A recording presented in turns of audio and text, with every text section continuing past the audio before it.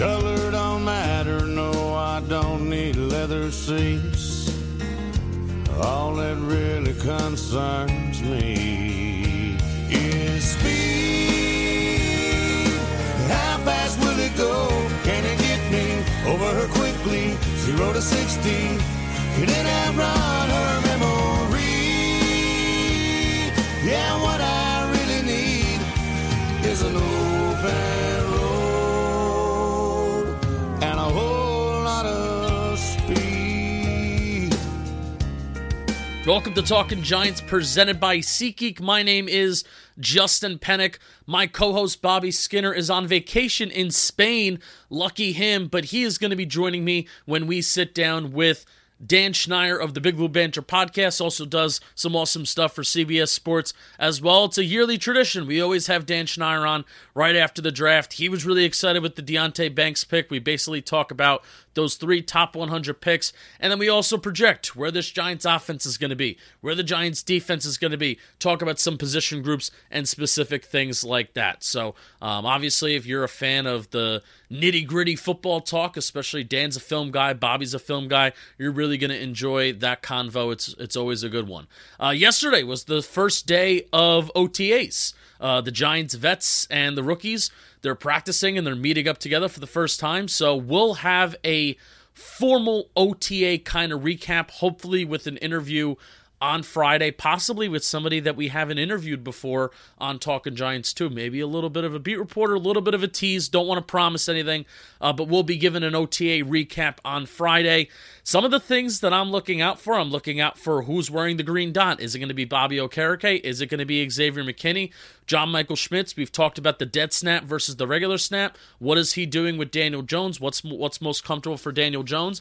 And then also kind of just in general, you know, Richie James was a player last year that started to stick out a little bit last year. He started to emerge a little bit. What are some emerging names? What are some guys that are maybe getting run with like the second or first team that you usually wouldn't think that would be getting run during this time of year? And as we know, Richie James was an unknown name this time last year, but he became a big name for the Giants throughout the regular season last year. So those are 3 things that I'm keeping my eye out for. We'll talk about it on Friday with kind of like a little bit of an OTA recap. And before we throw it to Dan Schneier, we got to talk about SeatGeek, because today's episode, they are sponsored by SeatGeek, and, you know, SeatGeek's also just a presenting sponsor of the show. That's kind of cool, kind of awesome. Thanks to SeatGeek for being them and doing what they do, because they are a bunch of seats that provide geeks. That's right. Said that right, didn't say it wrong. If you don't know what SeatGeek is, they're a ticketing app that makes buying tickets super simple. No, they do not sell geeks. With over 28 million downloads, SeatGeek, they are the number one and only one rated ticketing app that exists in my life. There are more than 70,000 events. That's a lot of events. Maybe you can go to a few every day, but you can't go to all of them. 70,000 events every single day on SeatGeek, including sports, concerts, festivals, and so much more. They always want to make sure that you're getting a good deal. So click on the green dot. Click on things that are green. Don't click on things that are red unless you are willingly want to spend more money, because red means a bad deal. Every ticket is backed by their buyer guarantee, and SeatGeek is the only site that lets you return your tickets ahead of time with swaps. That's fantastic. We've got the hookup. Use code GIANTS for $20 off your first purchase at SeatGeek. That's $20 off your first purchase with promo code GIANTS. Click the link in the description to download the app. And here is Dan Schneier. Come on, pay attention in there. Let's go. We got a beautiful day. Work. Play fast. Play fast. Whoa. All right, we now welcome on to the program our good friend Dan Schneier, Big Blue Banter. I think this is every year we've done the show, we've had you on post-draft. Dan, how are you doing, my man? I'm doing great. I'm really excited to be here, but I'm also happy that I just got to spend 2 weeks off from work. Well, a week and a half. I worked through one of the weeks, but a full week off from work out west. Saw my boy Nick out there in Arizona. Then I went out to the Grand Canyon and a little bit of time in Las Vegas. So good time. Ooh. I'm happy to be back, though, and talking some Giants football again. Got some nice time away. Grand Canyon is definitely one of those things I want to hit one day.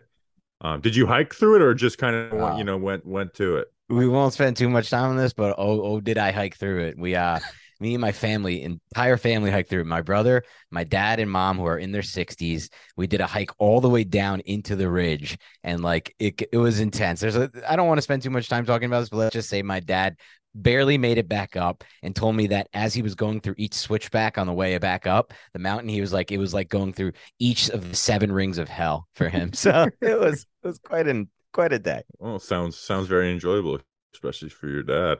Yeah. Everyone knows we'll plug all that stuff at the end. We're gonna jump right into it. And this is a great way to start this off with some good vibes. What pick in the draft just gave you the most initial excitement? And I feel like I think there's like 4 like possible answers for this, all the way up into like Eric Gray. Like, which pick gave you that most excitement, Dan? Yeah, for me, it's always going to be somebody, if this is applicable, that landed on like a my guys list. And for me, when I watched through the film and studied all these players pre-draft, one of my guys was Deonte Banks. So the ability to get him in round 1, I looked at this draft beforehand, and I just thought in my mind that both Banks and Porter, who I have learned since the Giants weren't really interested in, don't really think maybe fits what they want to do defensively from a schematic standpoint. Those were the guys I was like, if either of those two are there, I'm just going to be very happy with how round 1 went. But Porter didn't actually make the my guys list. I was a little lower on him, but Banks is just a player who I feel like brings a level of athleticism to that cornerback position that they have not previously had. You can probably make the argument that Adoree Jackson is as athletic in some ways, but he's an older prospect with an injury history. Deonte Banks is coming in fresh, and I know he's had some injuries, so I don't mean he's had no injuries, but he's coming in fresh. He's got everything you want from, in my opinion, just the athleticism standpoint, the explosiveness. But then you watch him and you're like, and I saw you did a great breakdown on him, by the way, Bobby, maybe a month ago or a few weeks ago now, but you can see that there's going to be like a learning curve for him. And that goes for that. Like, people are expecting Sauce Gardner. Don't expect Sauce Gardner ever again. Only really. Sauce Gardner is Sauce Gardner. Yeah, like, and Surtain did it to some extent too, but that was kind of system based, in my opinion, playing in Fangio's scheme. But like, when you're picking outside of the top 5, don't expect that kind of production. So he may get picked on year 1, and I'm not going to, there may be people who listen to this podcast and come back at me, Bobby and Justin, after year 1 and be like, how were you so excited about this pick? He was like such a bust. He was picked on, he was thrown at, he had bad games. But it's like, it's not about year 1 for these corners. It's about year 2, 3, and really 3 and 4. And can they evolve into that player that you then give the second contract to? And I have a lot of excitement about Banks' upside to be a corner 1 for the Giants. Yeah, and we said, kind of specifically talking about growth, is end of year 1. Like, what is the trajectory at the end of year 1? Because again, I do think, and that's also like we have to adjust as Giants fans. Like, we're not picking top 10. Mm-hmm. We're picking, in this case, moved up 1 spot, but picking 24th. So you're not, you are going to get some guys that might struggle right away, especially at the cornerback position, which is one of the hardest transitions from college to the NFL. And we would assume we're not putting him in, Pete Carroll's cover 3 defense, which is really corner friendly. Like, they're probably going to put him in some man coverage and stuff and put some responsibility on his plate. What is like the area of improvement that like you've identified with Banks that you think like you want to see the most growth in? I think to me, he gets a little grabby. Well, there's the main area is I don't love him at the catch point. I think there's times that he just doesn't get his head around. I don't think he's ever going to really be that type of corner that's making 6 interceptions a year and jumping past that style of cornerback. But I don't really care too much about that style of cornerback. Some of the best corners in the league don't have a lot of like high interception totals. Don't make a lot of plays on the ball. Yeah, Dory's one of those guys. I feel like Marlon Humphrey's one of those guys. Jerry Alexander, I know he's had up and downs, but he's kind of one of those guys. So like, what maybe getting a little better at the catch point, but I think the other thing is, and you brought this up, and I think you could see it whenever you watch him, is he did tend to get a little bit grabby, and it's just such a difference between playing at the college level and the NFL level. Me and Nick and I talked about this a bunch during April. It's like you watch how they officiate corners at college versus the NFL, and it's just such a different. It feels to me, at least, like it's officiated so differently, the position. So I think there are going to be times, if he plays the way he showed already at Maryland, that he's going to get flagged for holding. And so basically those are the 2 areas where I'm really looking at most improvement. But the good news is I feel very confident with this specific position group, as far as the position coach goes, that the Giants can make a big jump there, or can, take a player and he can make a big jump under the coaching staff. Yeah, Jerome Henderson has certainly done it before with guys with a lot less talent than first round guys, and especially the athlete too in Deonte Banks. Now, something that you said a couple of minutes ago is that either you heard or you think that Joey Porter Jr. isn't necessarily the best scheme fit for maybe what Wink Martindale, and let's include Joe Schoen in this too. Joe Schoen's the GM. He's scouting these guys to begin with. So I ultimately think I've rested. I think your answer is going to be something along the lines of athleticism, and this GM and this offense and defense, they like athletes. They like guys that are fast. And I know that's something you've talked about as the years have gone on too. But it's interesting to me because I still think in my brain, because of how long Joey Porter Jr. is, I still think like in my brain, you can make an argument that Joey Porter Jr. may be a better scheme fit than Deonte Banks. It's an argument. So what did you hear? What's necessarily making you think and say that Joey Porter Jr. isn't a fit maybe for this Wink Martindale / Joe Schoen team? It's nothing I heard, Justin. It's just a matter of like, if I felt like they had those two pretty highly rated around the same line, I just don't see why they would ever trade up from 25 to 24. In their mind, they could just sit at 25 and get that player. I feel like it would have been similar in round 3 if they didn't have Jalen Hyatt above some of the other receivers who were taken around that range or after him, or where the Giants were originally selecting, I should say, at 89. So it's mostly based on that, but I think you nailed it with the first part. Like, the speed is the big factor here. If what Bobby said comes true, which I think it will, which is like, this is not going to be the most corner friendly scheme for a rookie, and Banks is going to be on an island a lot. You need to have that recoverability. You need to be, in my opinion, like a sub 4.4 type athlete. I always say this to Nick on the show. I hate the 40-yard dash. I think it's the stupidest thing for every position but corner. And not necessarily as much receiver. I really think you can dictate more at that position. You can use your head, your legs to kind of set defenders up. But when you're in a backpedal, when your job as corner is what it is, you need to have that ability. You need to have that raw speed to recover. So it's probably the only position where I actually do care about that. And I didn't care about that with DeAndre Baker. And I thought that was being overblown.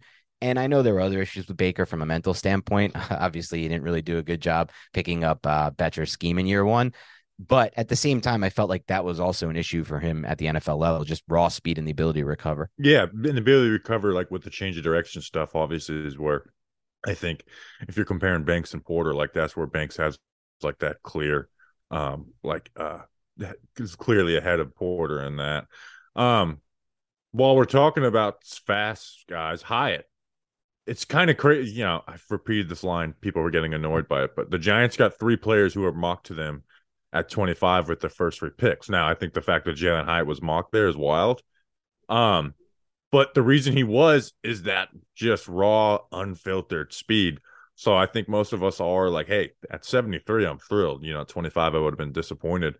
What are kind of your thoughts on Hyatt and kind of similar to Banks, maybe like some areas where you want to see him improve? Yeah, for me with Hyatt, it's interesting. I feel like they're making a bet on, once again, their own coaching staff and their own ability. And some people might be like, oh, that's coaching hubris. But like, sure, you can make that case. But this coaching staff has done a really good job, at least through 1 year, of, acting on what they're saying they're going to do. They've done it. Like, think of some of the players they've brought up to speed really fast, from Nick McLeod to Isaiah Hodgins. So from that standpoint, I got to have my confidence in this current staff as well. I won't have that in every staff, but this staff. And so they're basically telling us, like, look, we understand that he didn't do a lot on tape at Tennessee, but don't worry about that. That's not what he was asked to do. And we have a different plan for him, and we think he can get up to speed with that. But if you're asking for just like things that I'm looking for from Jalen Hyatt that I maybe didn't see when I watched him at Tennessee, the biggest one for me by far away is his catch ability, because that was the biggest concern for me when I was evaluating him. Nick and I did a podcast on him. Neither of us wanted him in round 1. We also preferred Cedric Tillman, though I said I would prefer Hyatt for this system, because I don't want to get too into this, but I'm just kind of done for now with the Tillman types for Daniel Jones until I see it work. I'd rather have these separation type receivers. So when it comes to Hyatt and the fit, I was like, we were talking about it, and we're just like, for a receiver who's as small as he is and wins with speed the way he does, I would like to see a little bit more post catch. Like, you watch Zay Flowers, and if you watch Flowers and you watch Hyatt, you'll see someone who does a much better job, in my opinion, in the open field. And I felt the same way with Tyler Scott, who went a bunch later. And I know he's a really raw prospect, so he dropped in the class and he's smaller, but they almost look like running backs to me when they're in the open field, Flowers and Scott. And I felt like with Hyatt, it was just, he's running a deep over, or he's running the vertical route tree. And once he gets the ball in one of those deep overs, he just plants and tries to get vertical immediately. And so I kind of want to see a little bit more creativity in the open field. And that I think could lead to big plays for him based on his speed. Justin, are you muted or not?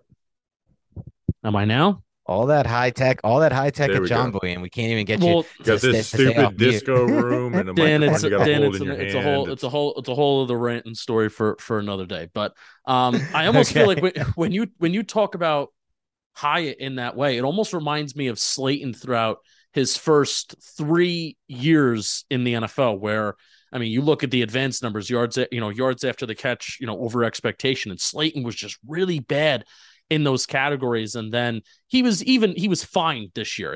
I don't think he was an advantage, but I think he just benefited from being schemed wide open and, him having that speed and, being beneficial after the catch. But I do agree with you about, that is valuable. That's a valuable asset that you need in the NFL for sure. Bobby, can I move to Waller, and can we just stick with speed?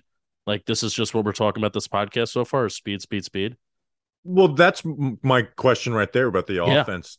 Like, and I view this like, this is why, like, I'm actually excited we get Dallas week 1, because I think to make the playoffs, you got to split with Dallas. Definitely. How do you expect this offense to look differently schematically? Like, I think there's like, a lot of coaches say we scheme to our players, not our scheme. And it's a bunch of bullshit. Like, you have your scheme, you run it. But we've seen with this coaching staff that they essentially changed 3 times throughout last season, where they started where they were running more of what they were doing in Buffalo, long developing stuff, and it didn't work outside, and the running game worked. And then they got into more of that under center, 2 tight end play action.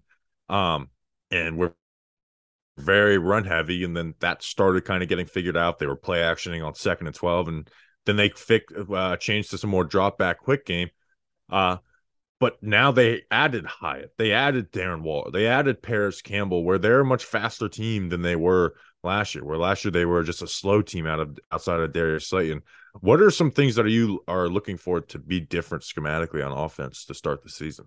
Yeah, I want to see them use more of the 3-by-1 sets with Darren Waller as the one, because that's something we saw a little bit with Kafka in Kansas City when he was working with Andy Reid, with Kelsey. And even at times I was looking back, and Stable did a little bit of that with Dawson Knox as well. And I just think that gives you a nice advantage to have Darren Waller there isolated as kind of basically your X receiver, the only one on this, in my opinion, the only one on this team besides Isaiah Hodgins. And even with Hodgins, I feel like there's probably a little bit more upside with Waller in that role, I guess, than Hodgins. And when you do that, you can come out with 12 personnel, and it's not really 12 personnel. Like, you'll have Daniel Bellinger on the field, but is it really 12 personnel when Darren Waller is your X receiver? And I feel like that's going to give them a little bit of an edge. But I do ultimately want to see a lot more 11 personnel. I'm always a big 11 personnel guy. I've been that way for a while. 12 personnel is fun. It worked for the Giants, like you said, some of those defenders game, right? And it's like, how are the Bears falling for the same thing over and over and over again? It's just a super undisciplined defense. But on the flip side, if you want to talk about where the Giants evolved to, like you said, in that third phase, you look at the Vikings game and the Packers game where they had their most success, and those were against 2 defensive coordinators that really just were struggling hard last year. I mean, those defenses were not on the same page, and it led to a ton of crazy breakdowns in that game that made no real sense. And I don't want to take away credit for what the Giants did, but I think they have to evolve the passing game a little bit from that. So what I'd like to see a little bit more of is Slayton and Hyatt both on the field at the same time, opposite sides of the field. Because one thing that I noticed throughout watching tape last year, and I brought this up to Nick a bunch, was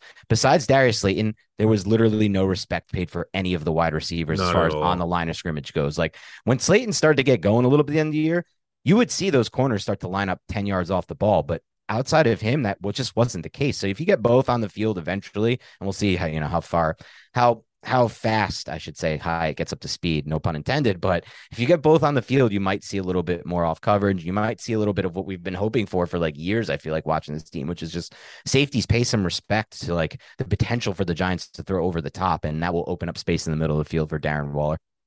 Any concern in the back of your brain, now this is the second year of Mike Kafka, Brian Dable. There's an entire year on tape and on film of some of their tendencies and what they do. Now, I'm really glad that they added the speed element this offseason, and in a way, it's good that they literally cannot get worse in the explosive play department, right? So it's not that they showed way too much on tape, right? But is there any kind of concern of the league figuring you out? Because, you see a lot of times where coaches kind of come onto the scene, schemes come onto the scene, the league kind of figures you out, and maybe you come back down to earth a little bit. Any concern of that? That's a great question, Justin. I mean, look, I know not every Giants fan is going to want to hear it, but I tweeted about this a couple weeks ago. I'm not as concerned about the Giants quote unquote tough schedule as I am about what you just said, Justin. That's my number one concern for the entire 2023 season. And then look, some people will call me a hater for that. I don't really care. that's something real. Like you brought it up when coaches I've heard from some people. I don't know. I don't think this is like a true number or anything. And maybe you've heard about this, Bobby and Justin, but like 8 games, supposedly it's 8 games on film of a system of a quarterback. And that's when coordinators have enough work, have enough to adjust around. But I just look at like the example we have, the Eagles, right? The Eagles played the Giants 3 times last year. When we got to that third game, man, that was really, really bad on tape for what the Eagles defense did to the Giants offense. Like there were 0 answers the Giants offense had. You want to run this stuff like the Giants ran against Minnesota where they get Barkley to the perimeter and he has that long touchdown run? No shot, because every single time the defensive backs are crashing down. They were sitting on every single quick passing game route. They were paying 0 respect to the deep middle, 0 respect to either the deep, obviously the deep outside the numbers. There's no respect paid in general right now, at least last year. So there is definitely some concern that defenses will continue to play the Giants that way. But the good news is, like, I thought about that a little bit more, even just saying it right now. It's like, not every defense is going to have the talent the Eagles had. So you would hope that, like, even if teams do start to figure out what the Giants did schematically, what Bobby said earlier, which is the Giants already proved, at least this step, they can adjust. They did 3 different style of offenses last year. I mean, just think about the run game. It felt like almost every week they were introducing new things to their run game, even little wrinkles to the passing game. Like toward the end of the year, we would see Bellinger lined up as like an H-back and release into a route. So I have enough faith in the coaching staff to overcome it. But I do think there will be matchups where it's like, Eagles, for example, they have a lot of film on what Kafka and Dable want to do, and they have a lot of talent on that defense, and they're going to be probably playing the Giants the exact same way they played in the playoff game. I don't see any reason for them not to. And those are the games where I'm most concerned, like, what can the Giants do to beat that? Yeah, it's going to be really interesting to see what become their staples. Like mesh was a big staple for them on third down. And then they kind of changed their stick concept last year where Saquon was the flat in that. And that's how James Bradbury had that interception in the playoff game. He knew exactly what they were running, baited it to like give Jones one look, and then goes and undercuts the curl route or the stick route from Darius Slate. And obviously we know Bradbury is a very cerebral player. So you give him any tendency, he's the type of guy to take advantage of it, but still like the other coaches. So it'll be interesting to see what their staples are, and especially on third down. All curls was a big one when they were converting 3rd and 15s. Which is ironic, by the way, right? Because it's what we killed the Giants for under Jason Garrett. But it like worked a little bit under these guys. That's the frustrating thing is like all curls can work as long as like that's not the only thing you're putting on tape. Yeah. Like it can be a great 3rd and long play if it's not what your 1st and 10 and 2nd and 5 play is too. So it'll be interesting to see what their staples become, because they're obviously going to introduce and bring some of those Buffalo concepts that are more long developing and the stuff that Kansas City likes to do.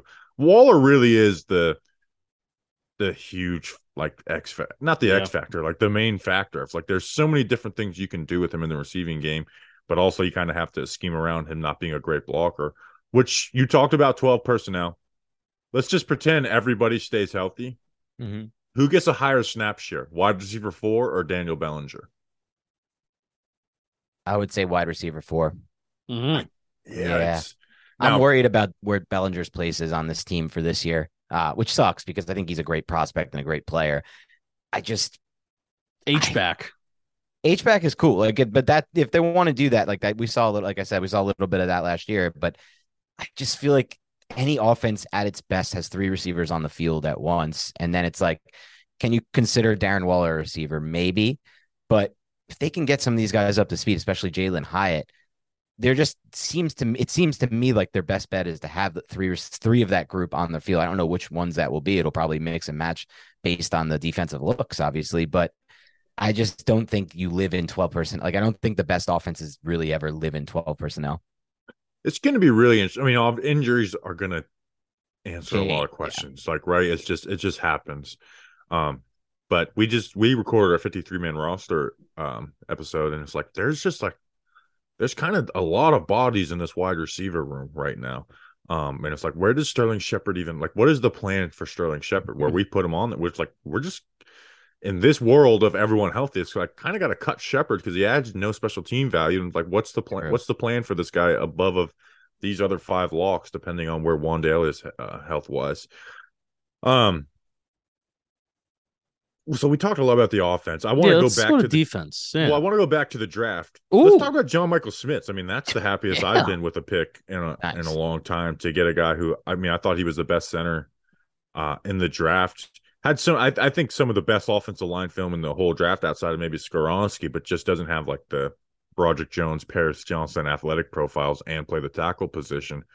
Um, how big of was that? Like, what was your reaction to that? Getting a guy who's like maybe the only plug and play center in the draft. Yeah, I was definitely Tippmann over Schmitz guy, though I did have Schmitz as my center one. I thought he was the best center in the class. I just personally would like to bet on the traits of Tippmann over a player like Schmitz when it comes to center. For center and linebacker, for me, I am more, and this is probably to a fault, but I am more of like a traits projection based guy because I just feel like a lot of these centers, like over the years, I always mention the name to Nick on the podcast, which he thinks is so funny. But like Matt Hennessy was a guy who was like hyped up super to Giants fans. I was like, this dude is never going to be more than any average kind. Like he can be an average center in the NFL, but what does that get you? Like the Giants have had average center play, in my opinion, the last 2 seasons. I thought Feliciano was pretty average and Gates, love him, but I thought he was pretty average. So to get that next level of center play, I was kind of looking for more of a traits-based prospect. But when it comes to John Michael Schmitz, like you said, he had some of the best film in the class. He, at the Big Ten level, for what he did. Now, who knows how it will translate? That's a question mark. But he did at least go against some of the, some nose tackles who were drafted, Mozzie Smith, Keanu Benton. But at the Big Ten level, he was a dominant player. Can he be that at the NFL level? I'm hoping so. But I still love the pick overall because of most importantly for me, it's showing that you are invested in protecting what I think is the most important area for Daniel Jones, the interior offensive line. Obviously, the Giants already have potentially two solutions on the outside, but for the type of offense they're going to run and for the type of quarterback I think Jones is going to be, he needs more of a sure thing under center, especially when it comes to what the Eagles and Cowboys did. That's what really made me feel like, and I hate to do needs-based drafting, but I feel like at that level, it's not a needs-based pick. I always said when it comes to JMS or Tippmann, I didn't want them at all in round one. I thought that would have been a terrible pick. But if you took them at like 50, between 50 and 60, that's what I said, I would have been good with it and I would have been happy with it. So it kind of got him in the range. It's not like the most thrilling pick for me. I like Deontay Banks' pick a lot more. Obviously, I mentioned that earlier, but I'm happy with what they did there. And more importantly, I'm happy that they kind of combated what the division's doing. I just want this for my mind. Like, I don't even know if the listeners care. Who did you mock to the Giants at 25? Did you do like a mock right before the draft? We did a full 7-round mock draft. I had Banks because he fell in the mock I did. Oh, nice. Good job. Yeah. I got lucky with that one. I think Nick actually had John Michael Schmitz in round 2. So I think we both nailed 1 and 2. Good job, guys. Our problem is we do like more. I know you do a bunch. We do as like a not doing what we think will happen, what we want will happen. Oh, so okay. Like, I was very much a Cansey guy, despite some of the arm length and weight stuff with him. And I was just trying to speak that into existence. I knew someone was going to take him before 25, but I was trying to speak that into existence. I was going to say I had heard before the draft from someone I trust that he had no chance of making it to the Giants from what they said, and they said the same about Bijan. So, and they were right about both of those guys. Did you have John Michael? Did either of you have? That was my question for either of you. Were either of you a big fan of JMS at 25, or were you happier in round 2?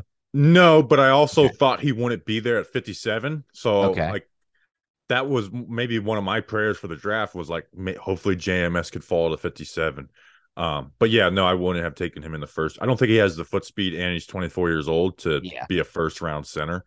I think to be a first round interior offensive lineman, you kind of got to be like last year's class where you got Zion Johnson, Kenyon Green, even though, I mean, it's also, I noticed last year, all rookie guards struggle. Like I didn't, maybe last year was an outlier, but I didn't realize how much rookie guards struggle when you look at like the numbers and stuff. And then Linderbaum, I wasn't as high on as everyone else, but at 25, I would have been cool with that too, which I think is exactly where he went to the Ravens. Yeah. So I don't think he had the foot speed and being 24 years old is somewhat of a knock to. I just thought there would have been better players there at 25. But at 57, I was thrilled. Let's talk about defense now. Safety. Yeah. They because they were used some draft capital. They weren't able to add an edge, and that's why they brought O'Shane Zimenez back. Weren't able to add a linebacker. Obviously they got Okereke in free agency, but safety they did add one guy with their last pick in Javarius Owens. But it seems like the 4 safeties they have outside of Xavier McKinney are very much different types of players. What do you see happening, with the safety spot next to Xavier McKinney? Yeah, I think it's going to be an interesting situation that's going to come down to matchups, and it's going to come down to a bunch of different guys rotating in, depending on the down and distance. And I think Bobby McCain was probably brought into play as close to the Julian Love role as anyone on this roster can or will. But I don't think it's going to be the exact same role it was last year. Like Nick was a huge fan of Julian Love. I wasn't as big a believer in bringing him back, but biggest reason why he loved him so much was because of all the different hats he wore and how dependable he was for the Giants last year. And that I don't think McCain will be that, but I don't think you need him to be that. The guy that I have my eye on, and I know a lot of Giants fans have like in some ways given up on him because he didn't play a lot down the stretch. But Dane Belton, the thing with Dane Belton is think of how different we all would have viewed his rookie season if those 3 near interceptions, and they were really close to being interceptions, all 3 of them were actually interceptions, and he came down with them. And then you look at the stat sheet and he has 3 interceptions added to his total. We would have thought like, oh my God, this could be a 5th round steal. Like we just got a guy who's a ball hawk. And I feel like with Dane Belton, one thing I like that he brings to this defense that I don't think any of these other safeties maybe can bring to this defense right now, with the exception of Xavier McKinney, is that ability to kind of figure out where the quarterback wants to go with the ball, and oftentimes like bait him into throwing into a certain spot and then make the play on the ball, or try to be, have those ball skills to potentially make the play on the ball. And so I think Dane Belton's going to be a much bigger factor than people realize, or people think he's going to be right now. And that's kind of one of my favorite picks for the year. And I'm also just thinking of safety, Bobby and Justin. I'm thinking about like where Xavier McKinney is going to play in year 2 of this defense, because we saw toward the end of the year, and maybe it was matchup based, but he started to finally like do what I was hoping he would do more of, which is like match up with those tight ends, because I just don't love having the Giants' other options over the slot, kind of like having McKinney their best. But now it's like with Love gone, are we going to see him play a little bit more of the type of role he played in the last system, with Patrick Graham? Is he going to play a little more single high? Is he going to play the deep half more? And so I'm very curious to see how they use McKinney, but I think depending on where they use McKinney is gonna kind of dictate which of those other safeties are going to be on the field. Yeah, the safety position outside of McKinney, like there's not a ton of confidence in there. Belton is a player I just have a hard time getting a read on, and what his role is. It's kind of like a fun, bad position to me, because McKinney is a guy you can do different things week to week with him, where, there's weeks last year where they had him, playing the box only and covering Christian McCaffrey in man coverage. And then there was weeks where they had him as a single high safety. And then they did some, split safety stuff towards the end of the year where so you can move him around. And then the other guy is, like you said, like it truly could be a week by week, like different player in that spot, depending on what McKinney's trying to do, even though someone's going to solidify themselves as the starter, hopefully. Do you think it's real life where like Wink Martindale will look at a specific team and look at, even Jerome Henderson too, they'll approach a specific game plan in the secondary being like, we want Xavier McKinney to do this. So then the rest of our secondary and especially the rest of our safety room is going to do this. We want Xavier McKinney in the box. We want him defending tight ends, or we want him covering a running back. So therefore, Bobby McCain, you're going to be that deep safety. You're going to be in coverage. Or we want McKinney deep, pin out, somebody else in the box. Javarius Owens in the box. Do you think that's real life? Because I really want, and I think the Giants need Xavier McKinney back, making plays that actually show up in a box score, whether it's pass deflections, interceptions. The Giants defense didn't get any interceptions last year. So is that kind of scenario that I painted, is that real life, or is that kind of just like fan fiction? Yeah, I don't think it's fan fiction. I think that's how they're going to do this. Like they have to base it on the matchups. But as far as like McKinney getting back in the box score, like that was the role he had in Patrick Graham's defense made it so. Yeah, it was perfect to an extent, but like yes and no for me, because like I also don't know if there's anyone on this defense that can do anything close to what he can do from a matchup standpoint over those big slots, like what he did with Hawkinson. And like, so it's like it's perfect, but they kind of need 2 McKinneys. They need somebody who can play the deep half and make plays, but also match up against these tight ends, because I don't want Darnay Holmes doing that. Like Bobby McCain, I think will play a lot, because I think he can also kind of play over like the nickel role over the slot, but it's like I don't really even think he's that good in that role either.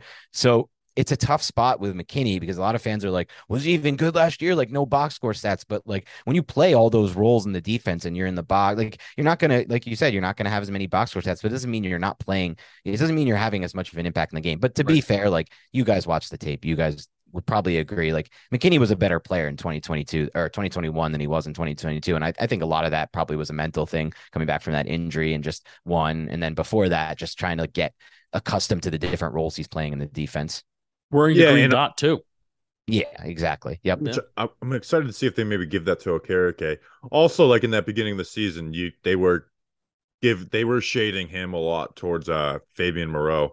And kind of where the year before they had two guys on the outside they trusted in True. Bradbury and Adore, and they use them in week 2 versus the Panthers played almost exclusively down low covering Christian McCaffrey. But that was cool to see it. Now Dallas Goddard, South Dakota, punched him in the face. Dallas Goddard bought him in that playoff game, but outside that, I thought McKinney played pretty damn well last year, like you said, despite the box scores. What schematically on film did you see for the reason the Giants got no interceptions? That's a good question. It could be like I'd have to think about that a little bit more. Thinking about I'm just thinking right now about Baltimore's defenses under Wink Martindale and if they were turnover heavy. My guess is they weren't. I feel like they weren't just from memory. Even the year, remember the year they had all those dudes healthy, all three of those corners healthy for that 6-8 game stretch, and they got injured. But during that stretch, they were the best defense. No one could move the ball against them at all. There was no solution for beating them. But I feel like even during that stretch, and someone correct me if I'm wrong listening, but I don't think they had a lot of turnovers. I think it was more so just they didn't give up points and they didn't give up first downs. I think they're more of a forced fumble defense. That's my guess. Sure, I didn't mean turnovers. I meant interceptions for sure. Yeah, the Giants definitely can get forced fumbles with what they've got on the defensive line. But I don't really feel like the Giants are going to have much. I don't know if it was a schematic thing. Maybe it's that they were playing a lot of man coverage. I'm not sure. I don't know if it was a schematic thing or more so just a personnel thing, right? We knew none of those linebackers were making any plays on the ball at any time in the passing game. So you just rule out interceptions there, right? Then the corners who were on the field, Dory's supposed to have good ball skills. I feel like I love Adoree Jackson as a cover corner, by the way, and I love him in run support. But as far as this big interception guy, I've never really seen him as that either. And that's going to be the same thing as I mentioned earlier with Banks. I love Banks. He was my guy, but I don't think he's ever going to be a high interception corner. I don't think that's the biggest, that was the only knock I had on his game besides the grabbiness. It was just, does he get his head around? Does he make plays on the ball? So how do you do it? Maybe it's just what Justin said. You got to put Xavier McKinney more in the deep path and let him make the plays on the ball. But the other thing for me, as I mentioned before, I really think if you get Belton on the field more, that could lead to more interceptions because I think he's got a really good nose for the football. Yeah, I'm looking at those numbers now. The Ravens were fifth lowest in 2020 for interceptions. What were they? Also, one thing, Bobby, just to get back on your question, it's the way the Giants system is, Wink Martindale's, they don't do a lot of two high safeties before the snap with the safety buzzing down. That's something I think Dane Belton could do a really good job of, but that's not really a lot of what they do, or at least not of what I saw last year. So it's I feel like there were fewer opportunities for someone to make a play on the ball and make an interception. Also, I think a lot of times teams, when they know that they're going to be facing pressure, a team that's going to try and create pressure, so they're going to try and get the ball out quick, and that's why. Hey, they had lowest interceptions, but they were the highest in the NFL for completion percentage allowed. Or they were best in the NFL, where they had one of the lowest completion percentages allowed too, where teams are trying to get the ball out quick. And obviously that helps, that helped Fabian Moreau survive. And some other guys. So it's going to be interesting to see what type of different things happen. Defensively, I don't think you do lose Julian Love. I think it's a downgrade. I'm with you where he was my unpopular let walk guy. But they have this weird now after Okereke inside linebacker too, it's still scary. Hopefully the additions of Ashawn Robinson and Nunez Roches help with that. But and then if Aziz or Kayvon go down, you are starting someone at edge who gives you zero pass rush production. Jihad Ward gives you nothing as a pass rusher, and maybe the most insulting thing I've ever said about a player is O'Shane Zimenez is a pass rush specialist who doesn't rush the passer. So it'll be interesting to see. Justin, you got anything left? We're gonna save record prediction for the van at FanFest. Okay, yeah, we got to save that because the last time I made that prediction, I got it right, and I did kind of got it right. I said 9-8, and they were 9-7-1. But I'm holding to fame for that because I was really appreciative when I realized I learned at least recently it was you, by the way, Bobby. I didn't know that you were the one running the Twitter account for John Boyd for Talking Giants. So credit to you because it's pretty awesome. Wait, am I not supposed to say that on here? I don't know. Oh yeah, you could say Okay. it. Yeah, I don't know if we're gonna cut that out or whatever. No, You can give Nick me told all me the that praise recently. you I was want. like, oh, that's awesome. I didn't know that he was running. I thought you guys, all the fanciness of John Boy. I thought you guys maybe had a social media team running that yeah, account. look at me right now. All the fanciness of John Boy. Yeah, look at that background. You're in a club. I'm holding a USB microphone with this background and lights that are probably giving people a seizure behind me. So yeah, all the fanciness of John maybe Boy. too much. But I loved how that the Talking Giants account tweeted out that I had that record prediction midway through the season when it was like everyone else was like 4-12, 4-13. So we'll get to that there, but I'm gonna save it for there. I want to get a better feel. But I guess the one thing I want to talk about more before we get going would be, how do you guys feel about right now the run defense as it stands? Because you just mentioned something interesting, Bobby, when it comes to like if they have any injuries on the edge. But even if they don't have any injuries on the edge, I thought it was a two-prong like reason why the Giants run defense was so bad last year. It was the linebackers. Everyone's talking about the linebackers, but I just also felt like the way the Giants play that, the way they kind of line up their defenders with those 3 inside and the 2 on the outside. The 2 on the outside, I don't think even Thibodeau included, who was better at it, and I think he's even better while in pursuit, which is a different style run defense. I didn't think they did a great job of setting the edge unless Jihad Ward was on the field. Mm-hmm. So it's like that still remains a concern to me, because the projected starters are going to be Thibodeau and Ojulari, assuming they can get through camp healthy, both of them. Do you feel like that could still be, like the run defense could still be an issue despite everything they added on the interior and Okereke, because they're still going to struggle at times to set the edge? I don't think it's going to be great, but I also think that Wink Martindale, there's nothing that eats up a defensive coach more than getting your ass ran on consistently. So I do think there's just going to be more emphasis, and they couldn't take Dexter off the field. And when Leo was injured, it was really bad. I mean, you had Ryder Anderson out there who was just getting washed down. And then, like you said, they didn't have good edge setters, where Kayvon has the ability to become a solid edge setter, but him and Aziz were both like guys who are going to work winning the run by disengaging, not setting an edge. And then the linebacker play was the worst I've seen covering this. So I think Okereke will be a huge upgrade, but Okereke is also not like a superstar linebacker either. He's a really good upgrade, but he's he's a good linebacker in the NFL, not a great one.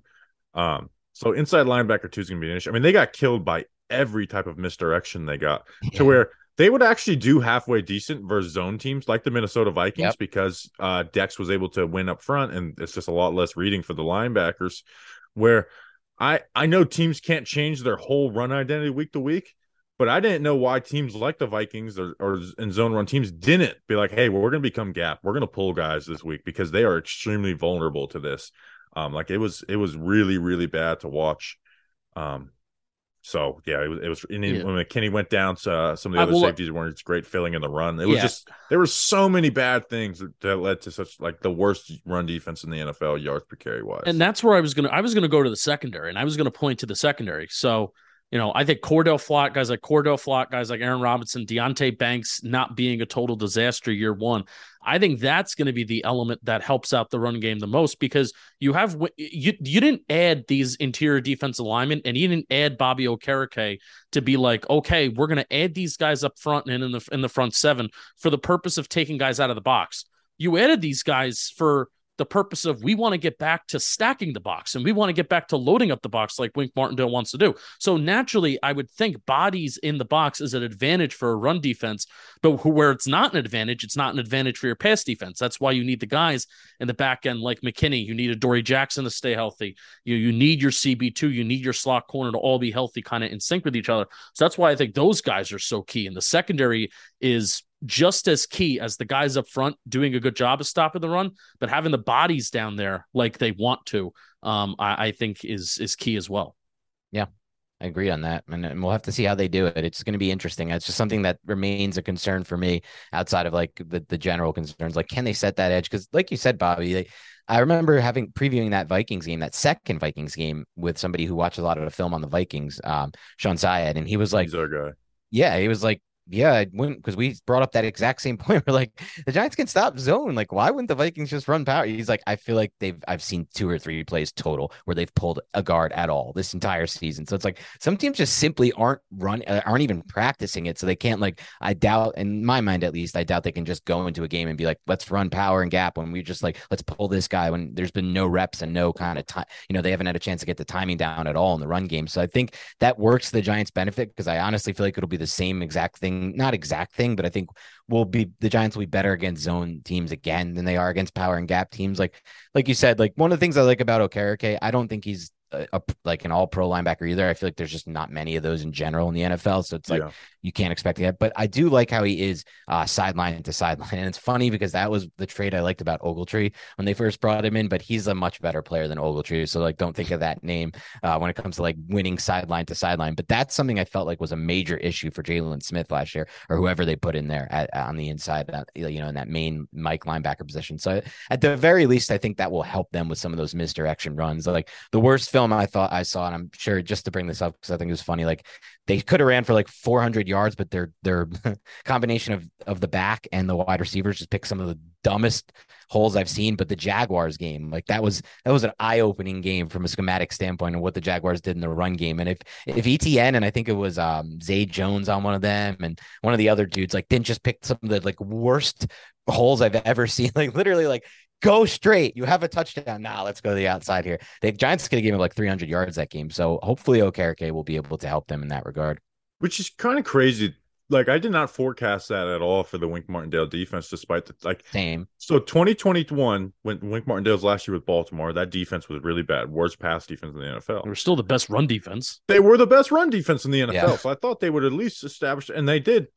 Towards the end of the year, they kind of moved into some more light boxes and stuff. But the beginning of the season, they did stack the box, and they did well versus the Titans, who were a very good run because the Titans were just running zone. Also, I think putting Tay Crowder, and again, this is the state of the Giants linebacker room last year, where it's like I am in no way saying Tay Crowder is good, but Tay Crowder going into the doghouse and then eventually being cut, like I do think that downgraded the room over Jalen Smith. Despite the fact that Tay Crowder stinks, you always have to put that disclaimer in there for people. So please, God, don't because that's as a football fan, that's the worst thing. Just getting run on.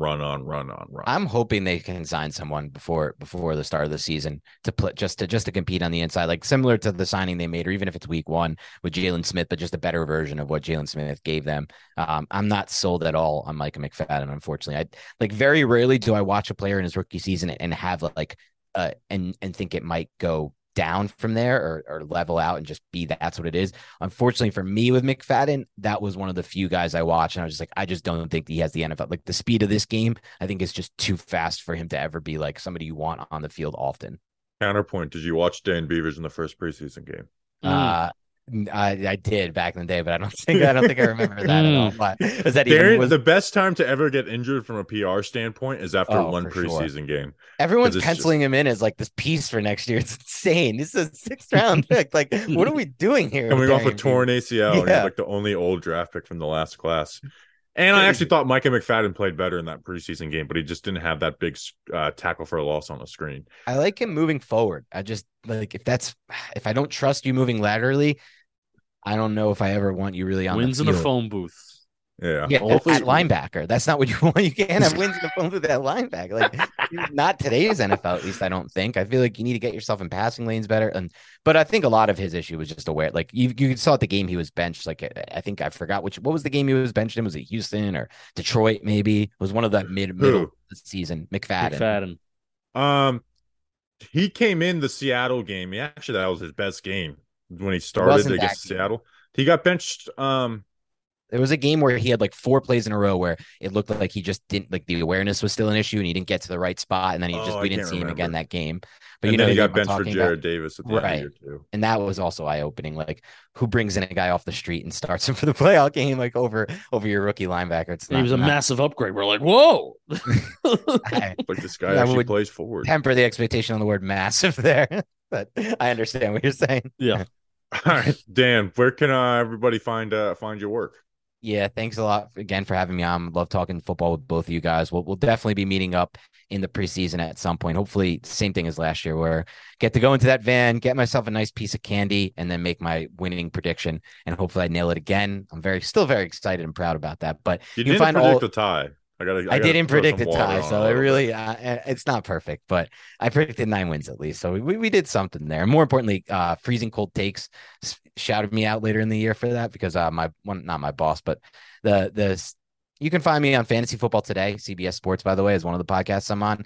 And the host of that, Adam Azer, quote tweeted me when I made my 9-win prediction. It was like, this is the dumbest take Dan has ever had. And he's a Giants fan too, so I love that. But find me on Fantasy Football Today, or you can find Giants content and Giants talk on Big Blue Banter. That's the name of the podcast. It's me and Nick Filato. You can find that on YouTube under Big Blue Banter, on Spotify, Stitcher, all those good things under Big Blue Banter. We're on Instagram as well. Obviously, trying to expand there. So definitely give us a follow if you like to talk about the Giants and if you like the X's and O's. No doubt. We've been having you on since we started in 2019, and we'll continue to do it. Dan, appreciate you as always. We will talk soon.